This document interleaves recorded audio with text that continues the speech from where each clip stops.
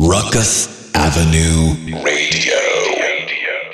I'm a doctor, a father, an American, and Indian. I've had conversations about life with people of every walk, and as I frame the South Asian experience, I seek out the stories of people and their purpose.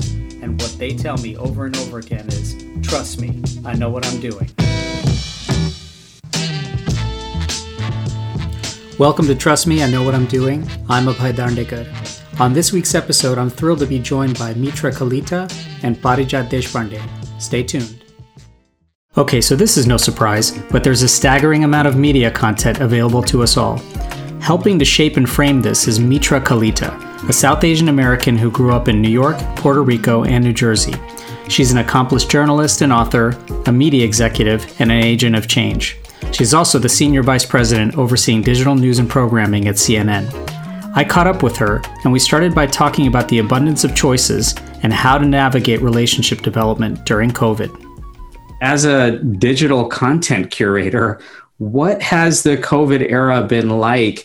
My impression is that it's perhaps been harder to develop meaningful relationships because of the dizzying bevy of content and our newfound amount of time that we have. Is there actually any truth to that? So I think there's this saying, make a friend before you need a friend.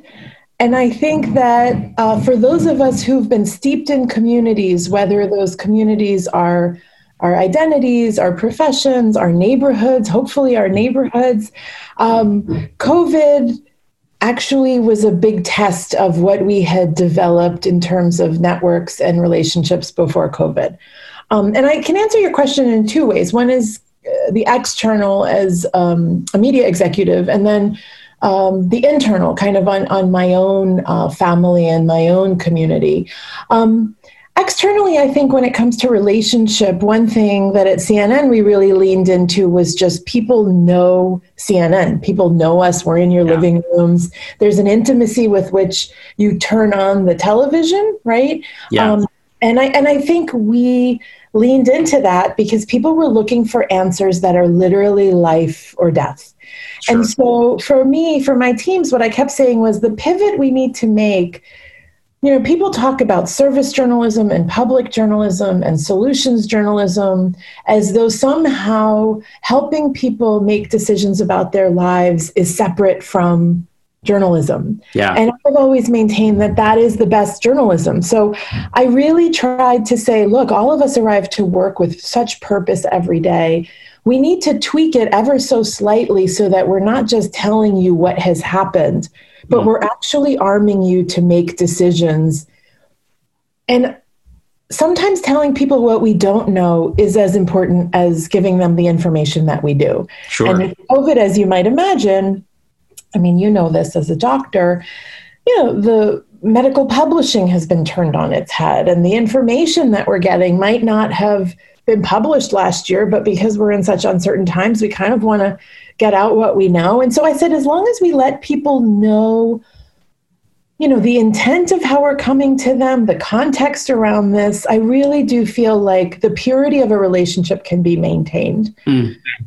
Externally, internally, kind of how did my own navigating of this, if you will, go? It's been hard, and it's been hard because I have, thankfully, a bit of a separation between my work and home life. I mean, they certainly blur together on my cell phone and my laptop, but right. When I come home on a Friday night after a really long week and as you might imagine, over the last 4 years, there've been a lot of really long weeks. I find my family and my neighbors to be such anchors, right? And I am so grateful that I have a group that doesn't care that I work at CNN. I don't even think they care what I do. They just really embrace and love me and love my family and love my children. And they don't love my cooking, but they're better at that than I am. So, and what's been hard is that there isn't necessarily that separation, right? So the anchors we have, we almost needed to seek out, to your point of relationship building and maintaining, right? Because they're not showing up on a Friday night. There's no space that we can kind of inhabit together. So we had to create that. Does that mean going to a park? Does that mean hanging out in our yard? And as you know, over the last few months, the guidance around that also has shifted a bit on, Absolutely. Yeah. And then for work, I think that's just it's still in progress on how do I create some healthy balance here? Because as you know, you can start at 6:30 a.m. and it's 6:30 p.m. and there's still a whole lot more to do. And there isn't I have to get home for, in some ways my kids and their schedules were really anchors for my schedule, right? Almost, yeah. The cadence of the day, the cadence of your life is, shifted. And now we have these new spaces to fill. But it's heartening to hear about the anchors and, in some ways having that feel of what was important to you before COVID, hopefully still is staying important to people. And sounds like that's the case for you. Those anchors for you particularly, did your upbringing perhaps, or your background as a South Asian, as a New Yorker, did that help you develop an interest in sort of a career pathway into journalism, into curating content? Sure, that's a good question. So I think that my family, I think a lot of Indian families say this, and I'm going to say the same, which is my family in some ways was an atypical Indian family. And in other ways it was, because everyone's family is, of course, they're unique. And the typical parts were very close and in each other's business. And so this sense of information being a way we communicate with each other as opposed to direct communication about our feelings and our hopes and dreams, that was not happening in my house, right? Right. Indirect communication over, whether that's gossip. Can you believe what that person's daughter, is, insert kind of judgmental statement there. And the kind of talking about things or around things as our way of dealing with each other, right? And so I do think I developed early on a fascination with relationship, with knowing information before other people might know. I'm really interested in processes. So I'm the type of person who'll go to the theater and I love what I'm seeing on stage, but I as much am intrigued by how did they put this together? What was the process like? What's it like backstage? And I do think there's something about coming out of a country like India where the process is as important as the outcome, right? You're waiting in line and it's hard to get things done. And when you turn the water on, will there be water coming out of the tap? So I guess, yes, by osmosis, I think it sort of set a backdrop for asking the questions and having curiosity about the world that is at the root of journalism. I also think that my parents were atypical, but again, this is somewhat typical immigrant in that my house was really a landing spot for so many strangers. And so we would have visiting artists and government officials and people going through cancer treatment who would come to the United States. And so our house was just this center of activity. Yeah. In a way that I think is common for immigrant households, but in a way that I really, while as a teenager, you're kind of resentful of like sharing your bathroom with 3 other people, there was always activity around. And there's something about that I liken to journalism now, which is like every morning I wake up and I have no idea what my day is going to be like. Right.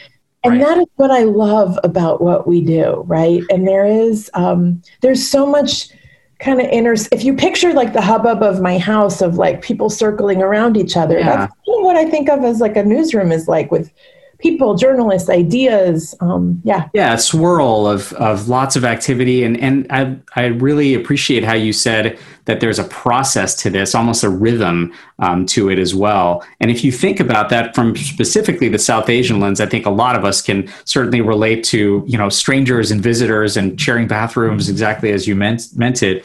But is that pace of a personal journey important in reflecting or narrating story effectively? And meaning, does rapid or transient movement or change, even trauma, even the sort of social mobility of that trauma, does that change the typical route of what your memory is of it and the storytelling aspect of it sometimes? Absolutely. I think it's a little bit of the rose-colored glasses, if you will. Yeah. So the nostalgia I have for that home and activity erases my mother in the kitchen having to cook for 10 more people and being resentful of what that represents and her own agency, right?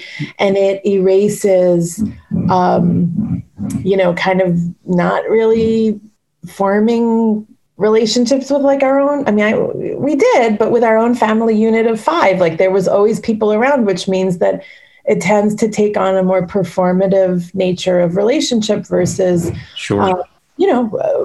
fighting with each other. We would not fight, but I could tell my mom was angry while she was cooking for 10 more people, right? And so, and of course, that affects how we communicate in our own marriages, in our work relationships. And so I think there is, I don't know if you were getting at nostalgia with the question, but I think it does shape how we look at our past. I think in some ways, my coverage of immigration as a journalist is probably driven by asking people questions that I couldn't ask my parents directly. And so much of our coverage of immigration, I think this is where you are going, is, they wanted greater opportunity and they wanted a better future for their children. And so they arrived in America. And I've interviewed hundreds of immigrants in my career, and that's never actually the story. It's usually a woman who had to cook 10 extra meals and was sick of it and she just wanted freedom, right?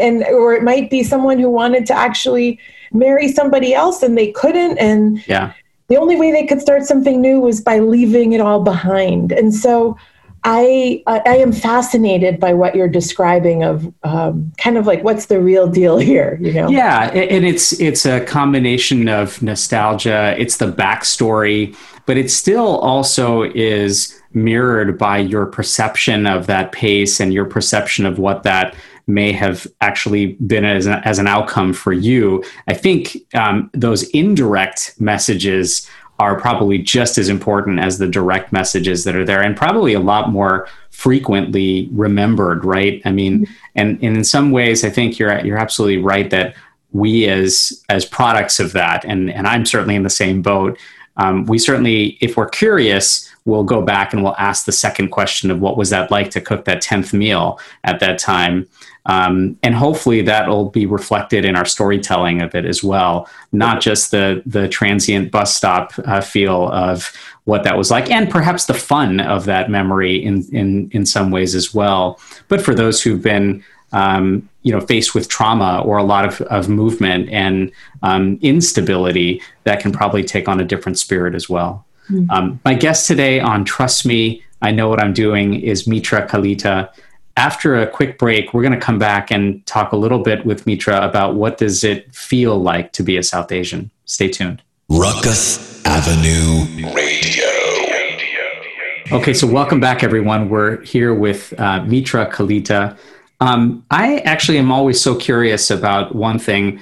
I know that this has happened to me and probably many others, and the experience is probably not unique to being an Indian or a South Asian, but I know that when I've gone onto a public transportation vehicle like a bus or here in the Bay Area, BART, and I'm in one of the cars and I see that there's another Indian person there, I'm immediately drawn to that particular person to say, there's another Indian person there. So how does it actually, how would you describe feeling South Asian, or how would you describe how you are South Asian? And if you do so, does it require some of the reminders of that, where you see another person who's similar, or you see another item that's similar, like a food piece or some experience to share? Can you talk about that a little bit? So, I'm struck. I smile because when we were kids and we would see another Indian, whether I lived in Long Island and then Puerto Rico. And if we would see another Indian, we would run to our parents and be like, "There's another Indian," and right. and then like my brother might joke to my mother like, "Go say hi," and they actually might do it, So Right. I chuckle because there's a recollection of that. If I did that now, I live in Queens, just to give you perspective. Right. Like I would never get Your day home. would not end. Right. So, so I think there is a South Asianness piece of your question, though, which is growing up, I would see, I think they were other Indians, and there were symbols of Indianness that didn't necessarily feel mine. So Bollywood or speaking Hindi or just like the North Indianness of the food, whether that's naan Right. or butter chicken, and those were all what was supposed to be Indian in America. Sure. And yet, because I'm from Assam, which is a northeastern state, and quite different in its traditions, although again, every Indian state thinks it's different and unique in its traditions, and Absolutely. they are. Yeah.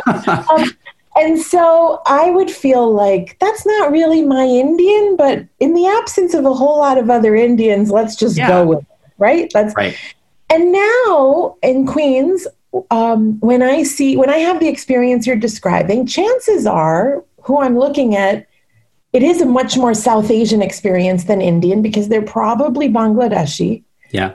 Maybe Nepali, maybe Tibetan, maybe Pakistani, but really the shift here in Queens, there's been a Bangladeshi influx. And for me, because when I hear them speaking, it's so much more similar to Assamese. Yeah. Because when they're, I understand what they're saying. I can converse a little bit. Like there's a much more familiarity, and technically they're not even from the same country that I'm, quote unquote from, right?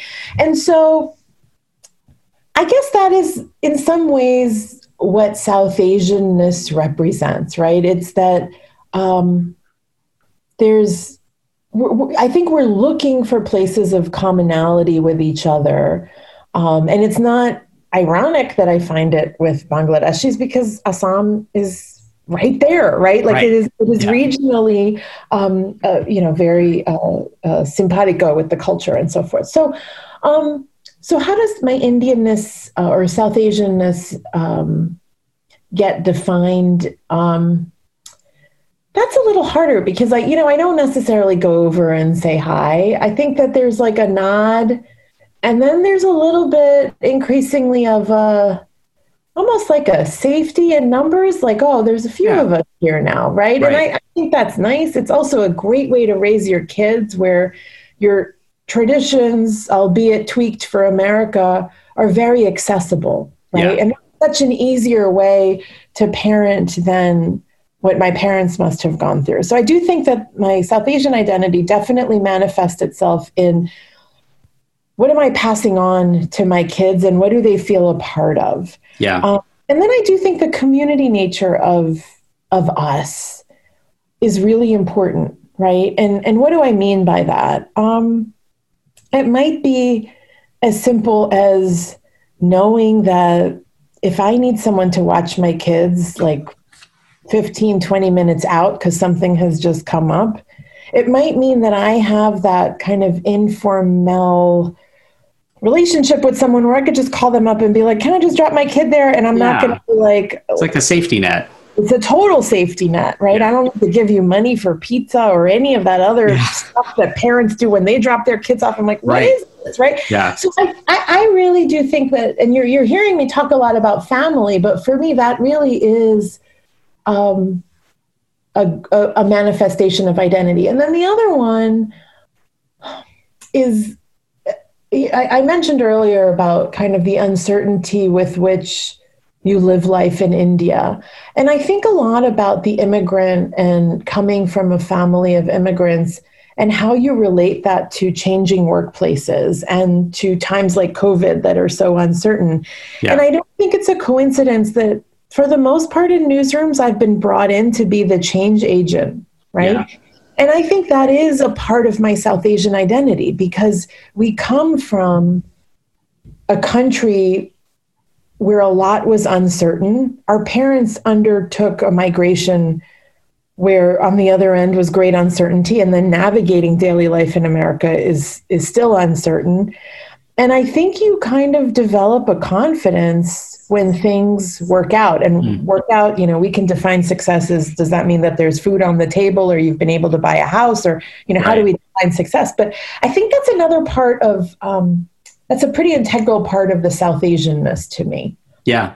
Well, and does that resonate for those who are emigrating today? Meaning, are there elements of the immigration process for South Asians that are in some ways timeless? Those experiences transcend whether you came here in the 70s or whether you came here in the 2000s. Are there some parallels there that even today's immigrants are experiencing? Or is that shifted a little bit because there's probably a larger community, much more ubiquity to the messaging, and there isn't necessarily this uniqueness to seeing another South Asian on a bus someplace and running up to them and yelling, "Hey, uncle, how are you?" That kind of thing. I think the two shifts right now are, to your point, there's just more of us here. And so it becomes less of relationships born out of desperation, right? Yeah. Whereas in my parents' case, there were so few Assamese, and I still think I could tell you most of them in the country because we're a small community relative to other groups. But you pretty much did know everyone. It was so tiny. Yeah. And so there wasn't necessarily the choice of who you were friends with in the way that now you see people kind of grouping off based on where they went to engineering college or what village they're from or what even family members. There's so many extended family clans, if you will, in the U.S. now. So people kind of define themselves that way. And then the second, which I think is really significant, is just information, right? So when my parents came here, there wasn't a way to Google how you do the next thing you're supposed to do. Right. So a lot of their friendships were born out of necessity of wiring money back home, right? Mm-hmm. And they would just all find each other, like find one person and give that person their money and give the bank account on the other end. And, there's nothing like financial transactions like that to breed trust among people. So I think there was quick bonds formed out of literally navigating. Whereas now you can wire money from your computer or your phone, and it's an isolation. So you don't need a relationship to help you get through that. And then I think, of course, there's just like the information of being able to keep tabs on. I mean, again, when our parents came here, I had one aunt who had a phone for the first 15-ish years of my parents' time in America. Yeah. So my mom would go years without hearing her own mom's voice. Yep. And I think of now where, I often liken COVID to another migration for everyone on the planet because we don't know what's on the other side, right? Sure. But we can FaceTime our relatives. We can get a sense of what they're going through. And so I actually do think it's significantly different to migrate now than it was back then. I almost feel like it's, even though there are more South Asians present and it feels like it's more ubiquitous, I think because of that idea that you can do so much with the press of a button or the connectivity that you have digitally, I wonder if the experience, believe it or not, is that much more lonely because you don't have to actually seek out those bonds or those relationships or problem solve as a group, where that you have the ability to problem solve, in person. You spent some time in Puerto Rico, and I'm so curious to understand what your experience like there was as an Indian in sort of a predominantly brown environment. Yeah. So I think Indian kids grow up in America and, not to be kind of cliche about it, but you're Indian at home and you're American at school. Yeah. And for us, Puerto Rico just threw all of that out the window, and it became a third culture that we immersed ourselves in. And there were so many elements that are similar to India in that culture I'm describing of, can I drop my kid off? Great. That's like so easy, right? It's a very informal culture. Sure. people would just stop by. And that had never happened when we lived in Long Island, where a neighbor just like pops over and hangs out, right? Like just without kind of premeditating that action. Yeah. And how old were you when you were there? It was between the ages of 8 and 12. Okay. Wow. So really, really just, formative years. Yeah. And great for learning a language. And that was another piece of it. So we spoke Assamese at home, obviously English at school. In Puerto Rico, there was Spanish and English at school, Assamese at home, but my parents were also, they had Spanish tutors because they wanted to at least learn the basics of the language.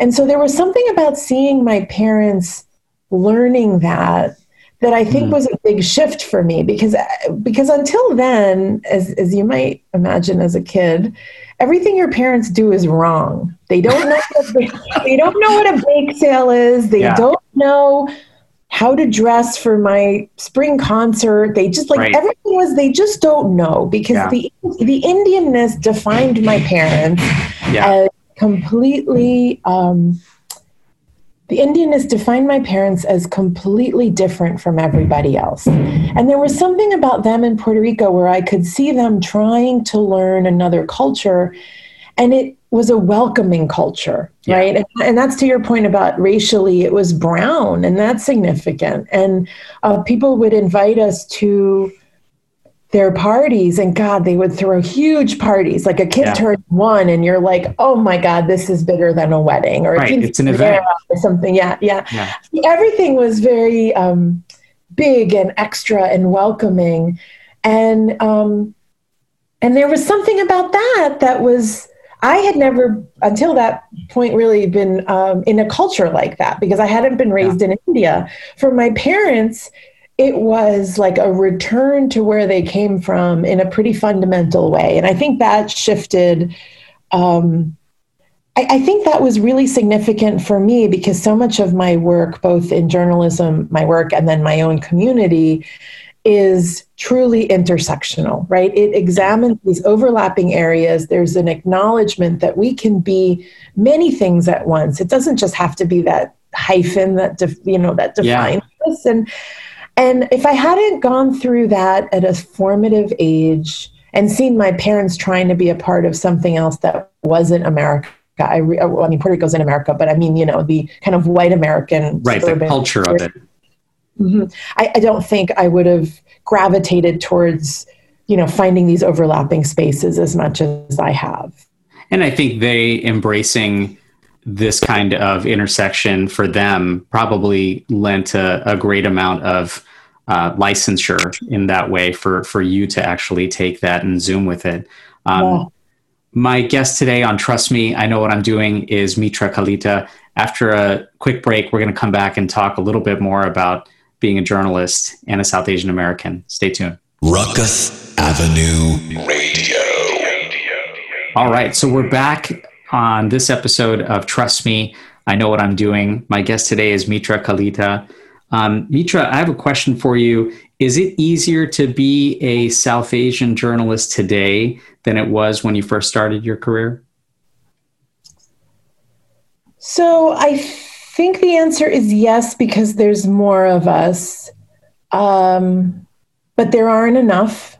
And I would say that my career would be through the lens of a South Asian reporter starting out her career versus a South Asian executive, of which there are certainly not enough, right? And so is it easier? Yes, because there are more networks and mentors and people to pull you up. Is it easy? No, right? And I think it's still a profession that for many immigrants is not familiar. It's not, when we joke about our parents wanted us to be doctors or engineers, which you did very well at that. What I try to tell young South Asians is you have to hear it as what your parents want is stability, right? It's not that they want you to be a doctor or engineer. What they want you to prove is that this will be a career, this will pay you, there will be health insurance, and there will be stability in your life. So let's reframe the conversation. so that doctors and engineers don't take all of our people, and let's try to figure out how can we create stability in this profession for our community. Are there creative avenues or creative content that South Asians or South Asian Americans are either leading or driving that we all should really know about if we don't know already?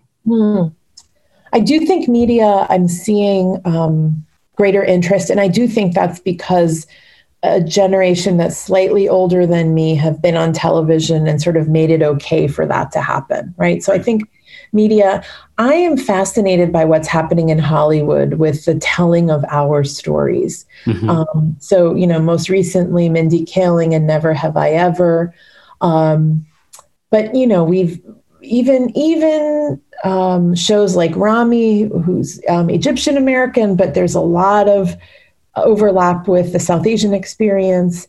I think this reality docu-series, Indian Matchmaking, and the reaction to it has been fascinating. So I've been watching Hollywood with interest just because what you see is as a generation comes of age, they have agency to tell our stories in a way that our parents did not, right? So what you're doing here, what we're having a conversation, I would dare say, your father, your mother, my father probably would have had way more interesting conversations than you and I are right now. No offense to the conversation we're having, but their experience was so much richer and rooted in struggle and rooted in a journey, and that they didn't get to do a version of what you and I are doing right now is a damn shame, right?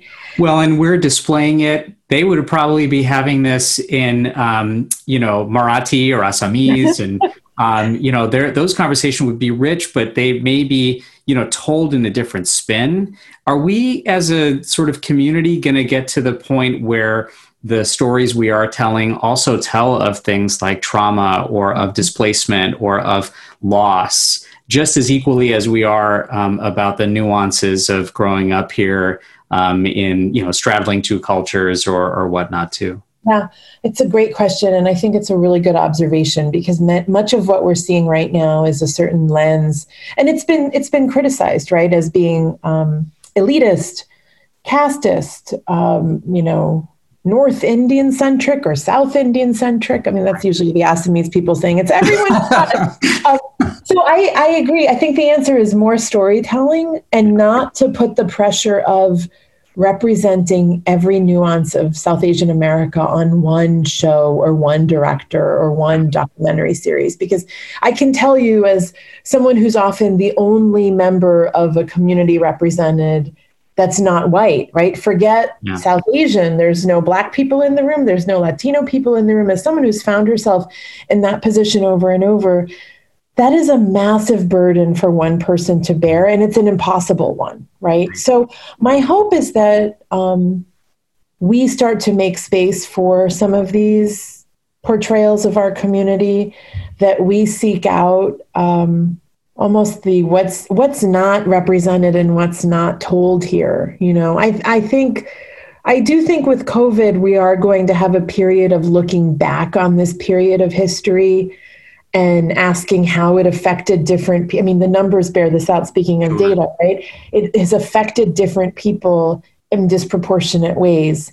And there are millions of stories in that in and of itself. I would say what India is going through with COVID right now is millions of stories right now, right? In our extended family alone, there isn't a single house that has been unaffected at this point. Yeah. And that's different from my experience in the U.S., even though I know a lot of people in the U.S., but it's really different. So my hope is that we get to a place of more stories, not putting the burden on the one story to get into all of these other aspects. Well, I think anyone hearing any of your stories is going to be delighted always. Mitra, thank you so much for joining us today. I hope you'll come back and join us soon. I'd be so happy to. Thank you for having me.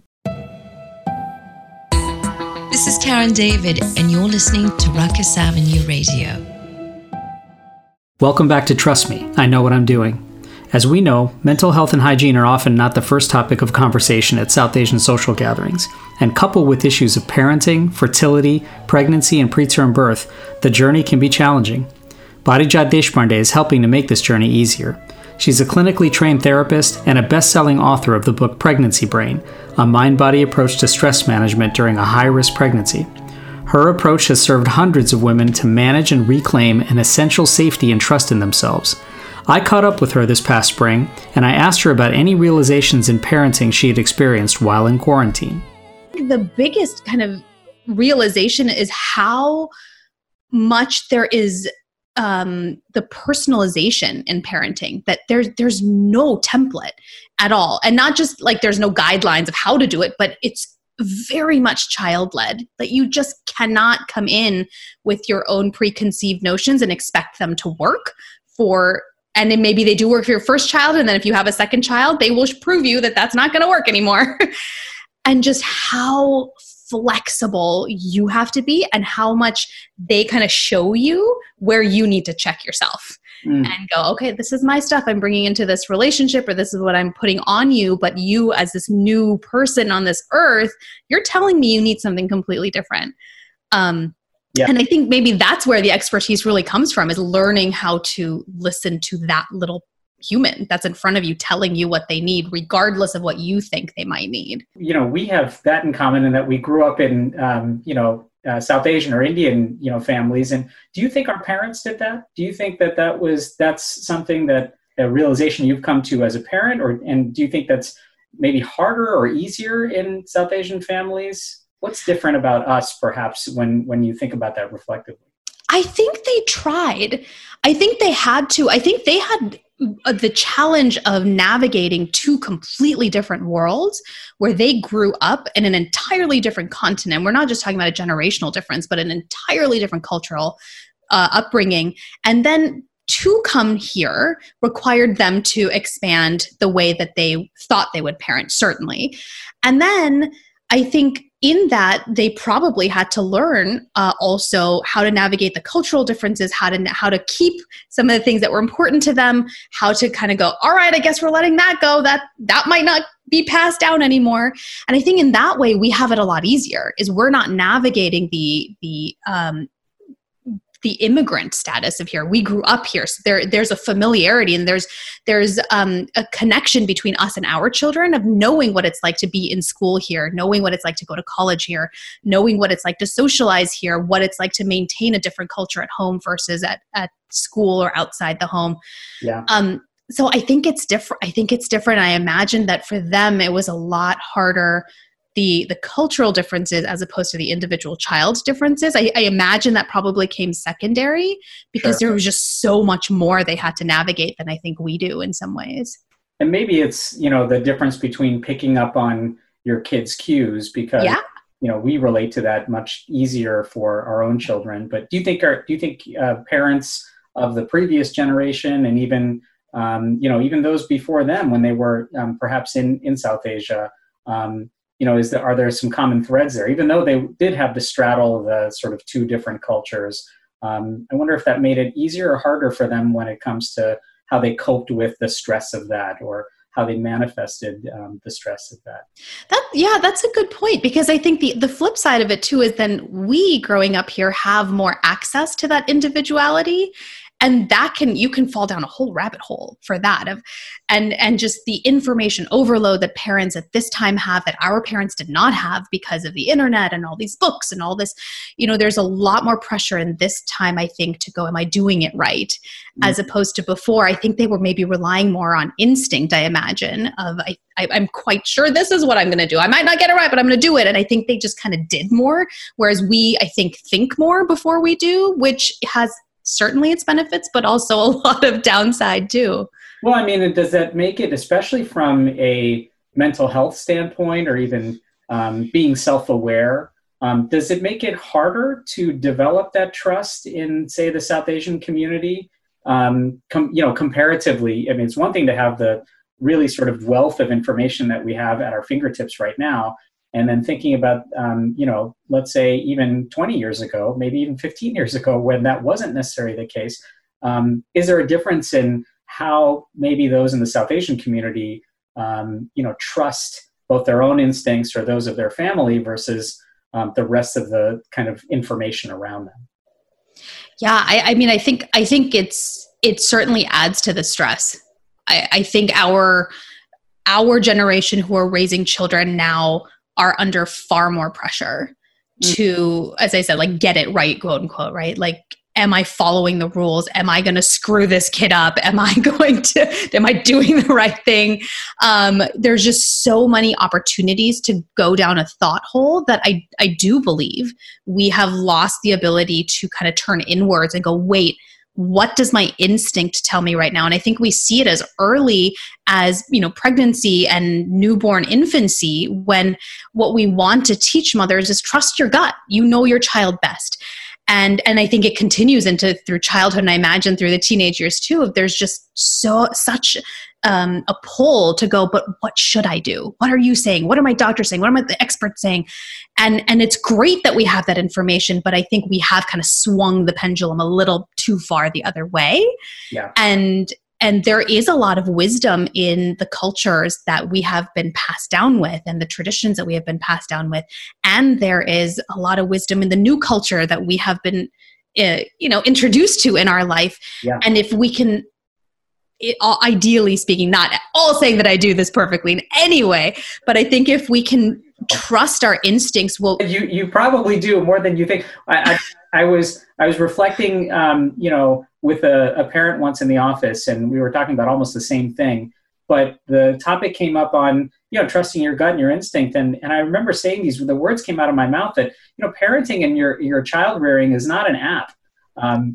It really does have to come on instinct and, like you said, taking culture. So, I mean, do you, when you're, meeting and greeting, others or helping in the sort of counseling frame, what advice do you give, for parents in that way, or even expecting moms in that way, to sort of get away from the information and not necessarily treat the experience as the app experience? How do you help manage that for folks? Yeah. A lot of it is actually, I teach them how to listen to their bodies. Our minds are loud and our thoughts are loud and they are convincing, and there are so many thoughts all the time. And so it really is like going to the gym and learning how to lift weights the right way.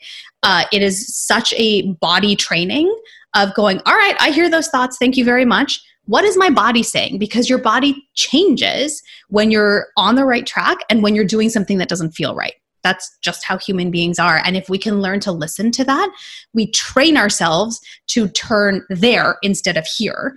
And when we can the earlier we can do that, then I think it follows us into parenthood. And then the cool thing is then we teach our children how to do that.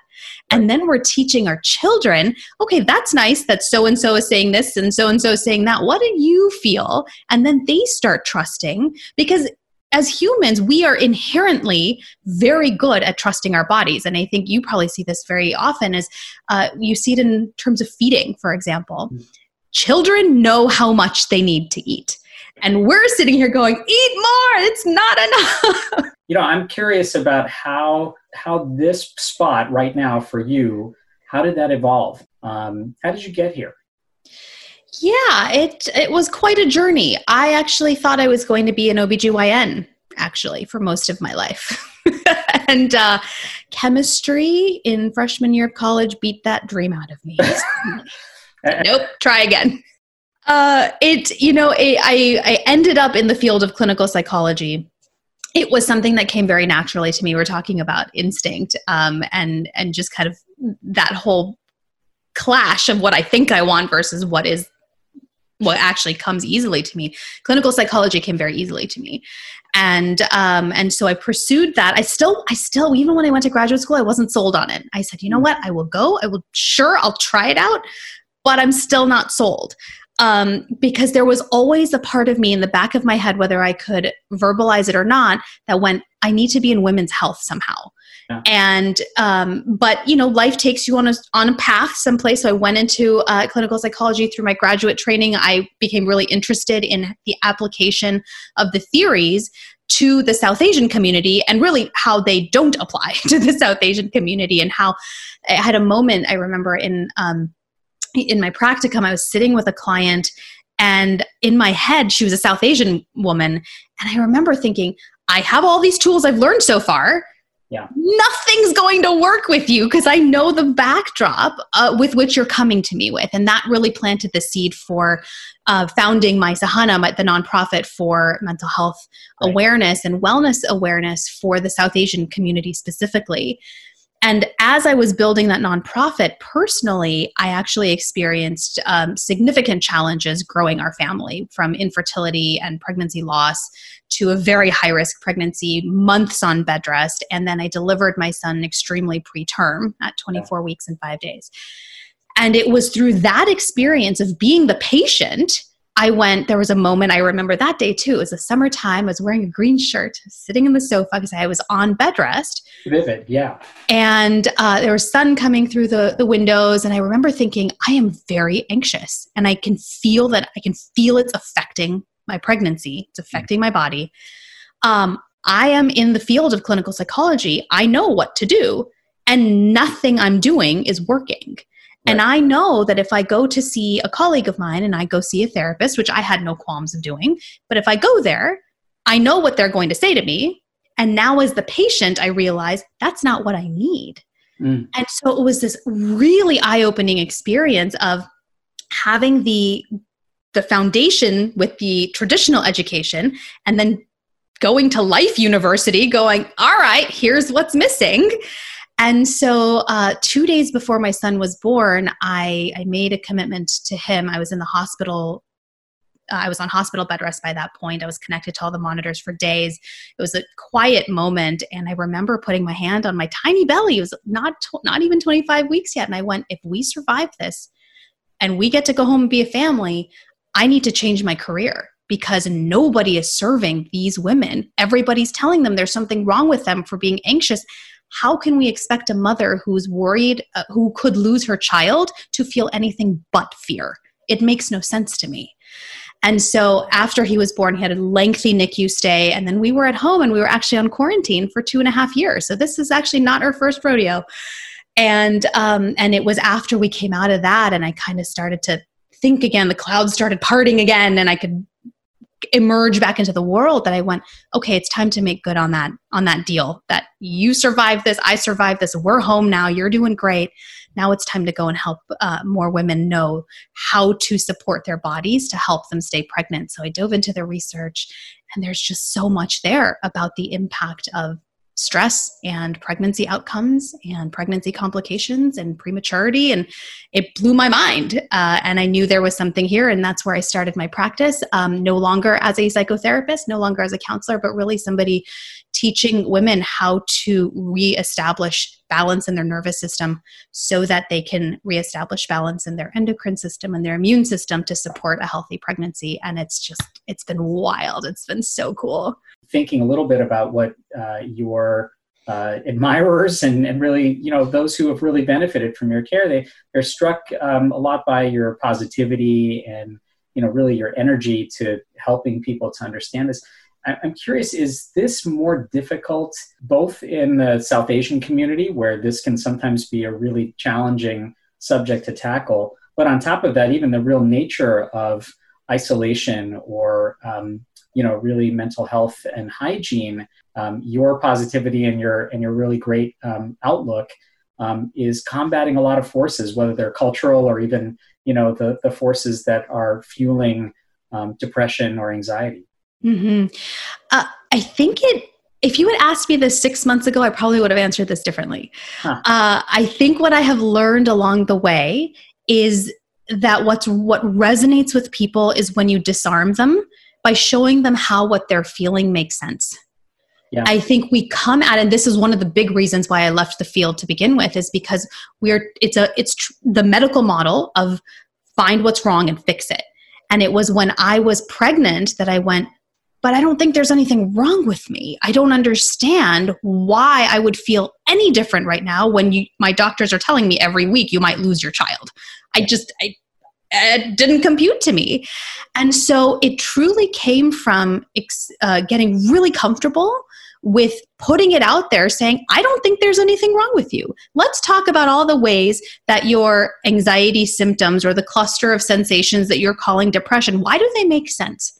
How, in the context of everything that you've been through, does it absolutely make 100% perfect sense that you're feeling this right now? And I think when I started getting really comfortable with saying it that way, I think that's what's resonating with people, because now they don't feel broken. I'm not somebody that's here to fix them. I don't believe there's anything that needs to be fixed because I don't think they're broken.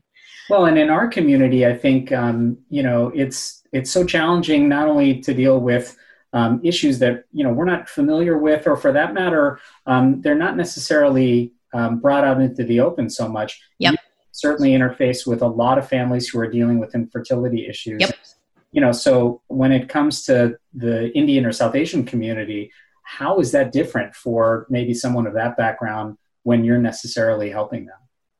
Yeah, it's I have actually found that from moving from traditional psychotherapy to doing this work in the women's health field, there has been even more requirement of confidentiality, that people are very hesitant to join if they know other people are going to be there, because they don't, it's now no longer just, I don't want people to know about my mental health. I don't want them to know about my physical health, my reproductive health, totally understandably. Right. But there's a tremendous kind of cloud of secrecy on it.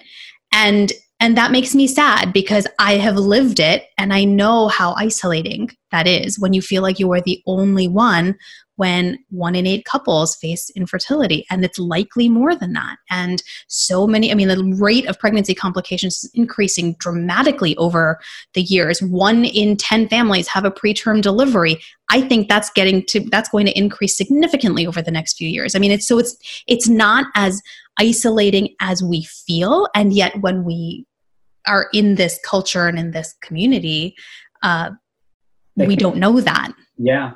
No, and I think that's really interesting in the sense that, prior to having the information and the resources that are so readily available, a lot of the support for many women came from their really sort of tight circles around them, mostly family. Yeah. And, as we do have resources as amazing as that we can find around us, and again, information at our fingertips, is there a kind of, sweet but sad reality there, that we have all that information available to us, and yet we don't necessarily have our, close friends and families so, readily available for us to deal with that? Totally.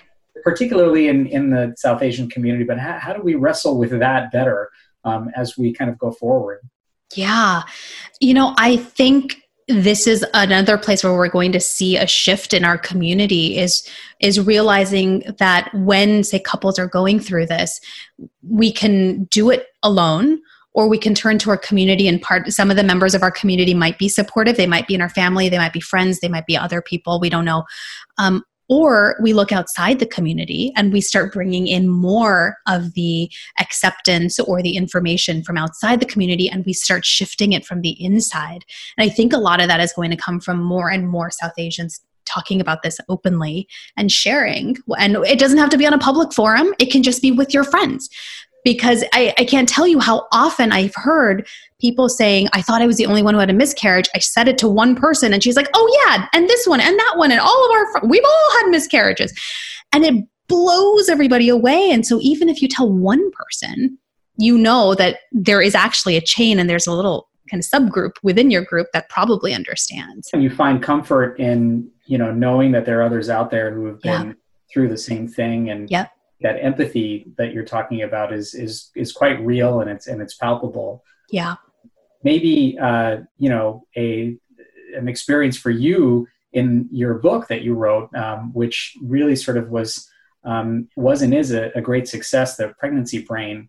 I'm curious, did you find that it brought you closer to others who were either experiencing some similarities? And did you find that, by writing that book, that there were others perhaps in, others who were experts in the field that you wouldn't have expected to connect with because of your engagement with the book? How did that experience feel for you, finding others who were now sort of either, in experts in the field and connecting with them? Did that bring your sort of work and your, thinking about the experience to a different level in some way? It did. It was wild. It's being amazing. The first wave of feedback was from women in the community. The message that I get most frequently is, I feel like you wrote this for me because somebody finally gets it. And that was just so huge for me, because that was really the intention of the book, is what would I have wanted to read when I was, hooked up to magnesium, on hospital bed rest, totally isolated from the world, not knowing if my child was going to survive. What would I have wanted to read? And that is this book. Part narrative, part client stories, and part research to show you're not crazy, you're not broken, and there's things you can do to help your pregnancy. And what happened from there, which I did not expect, is patients, women going to their OBs going, you have to read this book. Your patients need this book. And then getting messages from that saying, I sent this to my OBGYN. She's ordered a case for her office, which then traveled into the maternal fetal medicine world. And now, MFMs around the country are going, we're keeping this book for our patients, because it's a need that we don't know how to fill. And this is really hitting home for our patients. And they're coming then to the appointments calmer and more confident and making clearer decisions. And they're not this ball of anxiety, not able to take in the information I'm trying to give them. Even if it's good information, they're not able to hear it. And now they read your book and they know how to do that. In our communities, really sort of like becoming less insular is very hard, right? Especially when it comes to mental health and hygiene. What pieces of advice then do you have for folks in the South Asian community, whether it's here, abroad, anywhere, about what they can do to better address their own mental health needs, not just, from the clinical side, but even just from a self, awareness side? Yeah. I think to ask yourself, do I want to continue living this way? Because that's really the choice that we're making, is either I can do something about it, and you don't have to know what that is. It's just, you can either do something about it to make it different, or you stay the way that it is. And I think that is where we get stuck, is we get so caught up in, I don't want other people to know. I don't want to talk about it. I don't want, we like that insular experience that you're talking about. And that's when we're focusing on what to do. But one step before that is really checking in and asking yourself, is this how I want to live? Is this how I want to experience my life? Is this how I want to be as a parent? Is this what I want for my child? And if the answer is no, then the answer is right in front of you.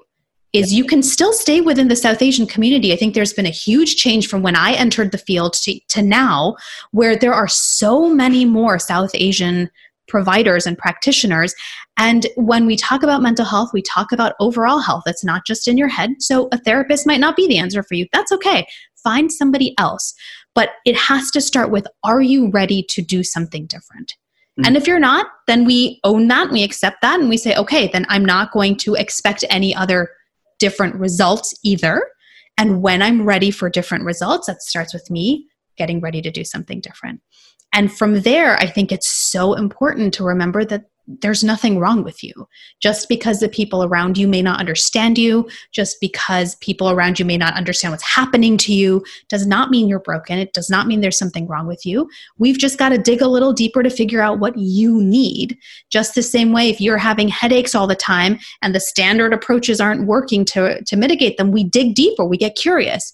That's the same thing here. We get curious. We don't judge, we just get curious. What is my body telling me that I need right now? And then we go from there.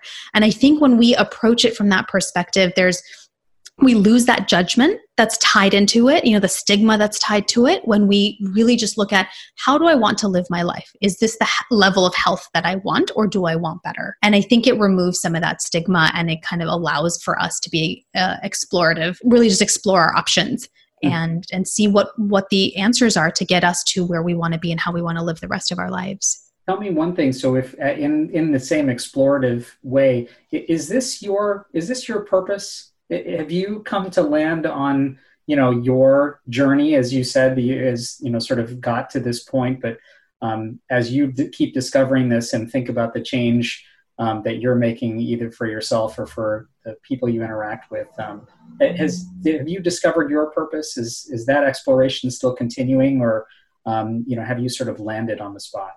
I think I've made it.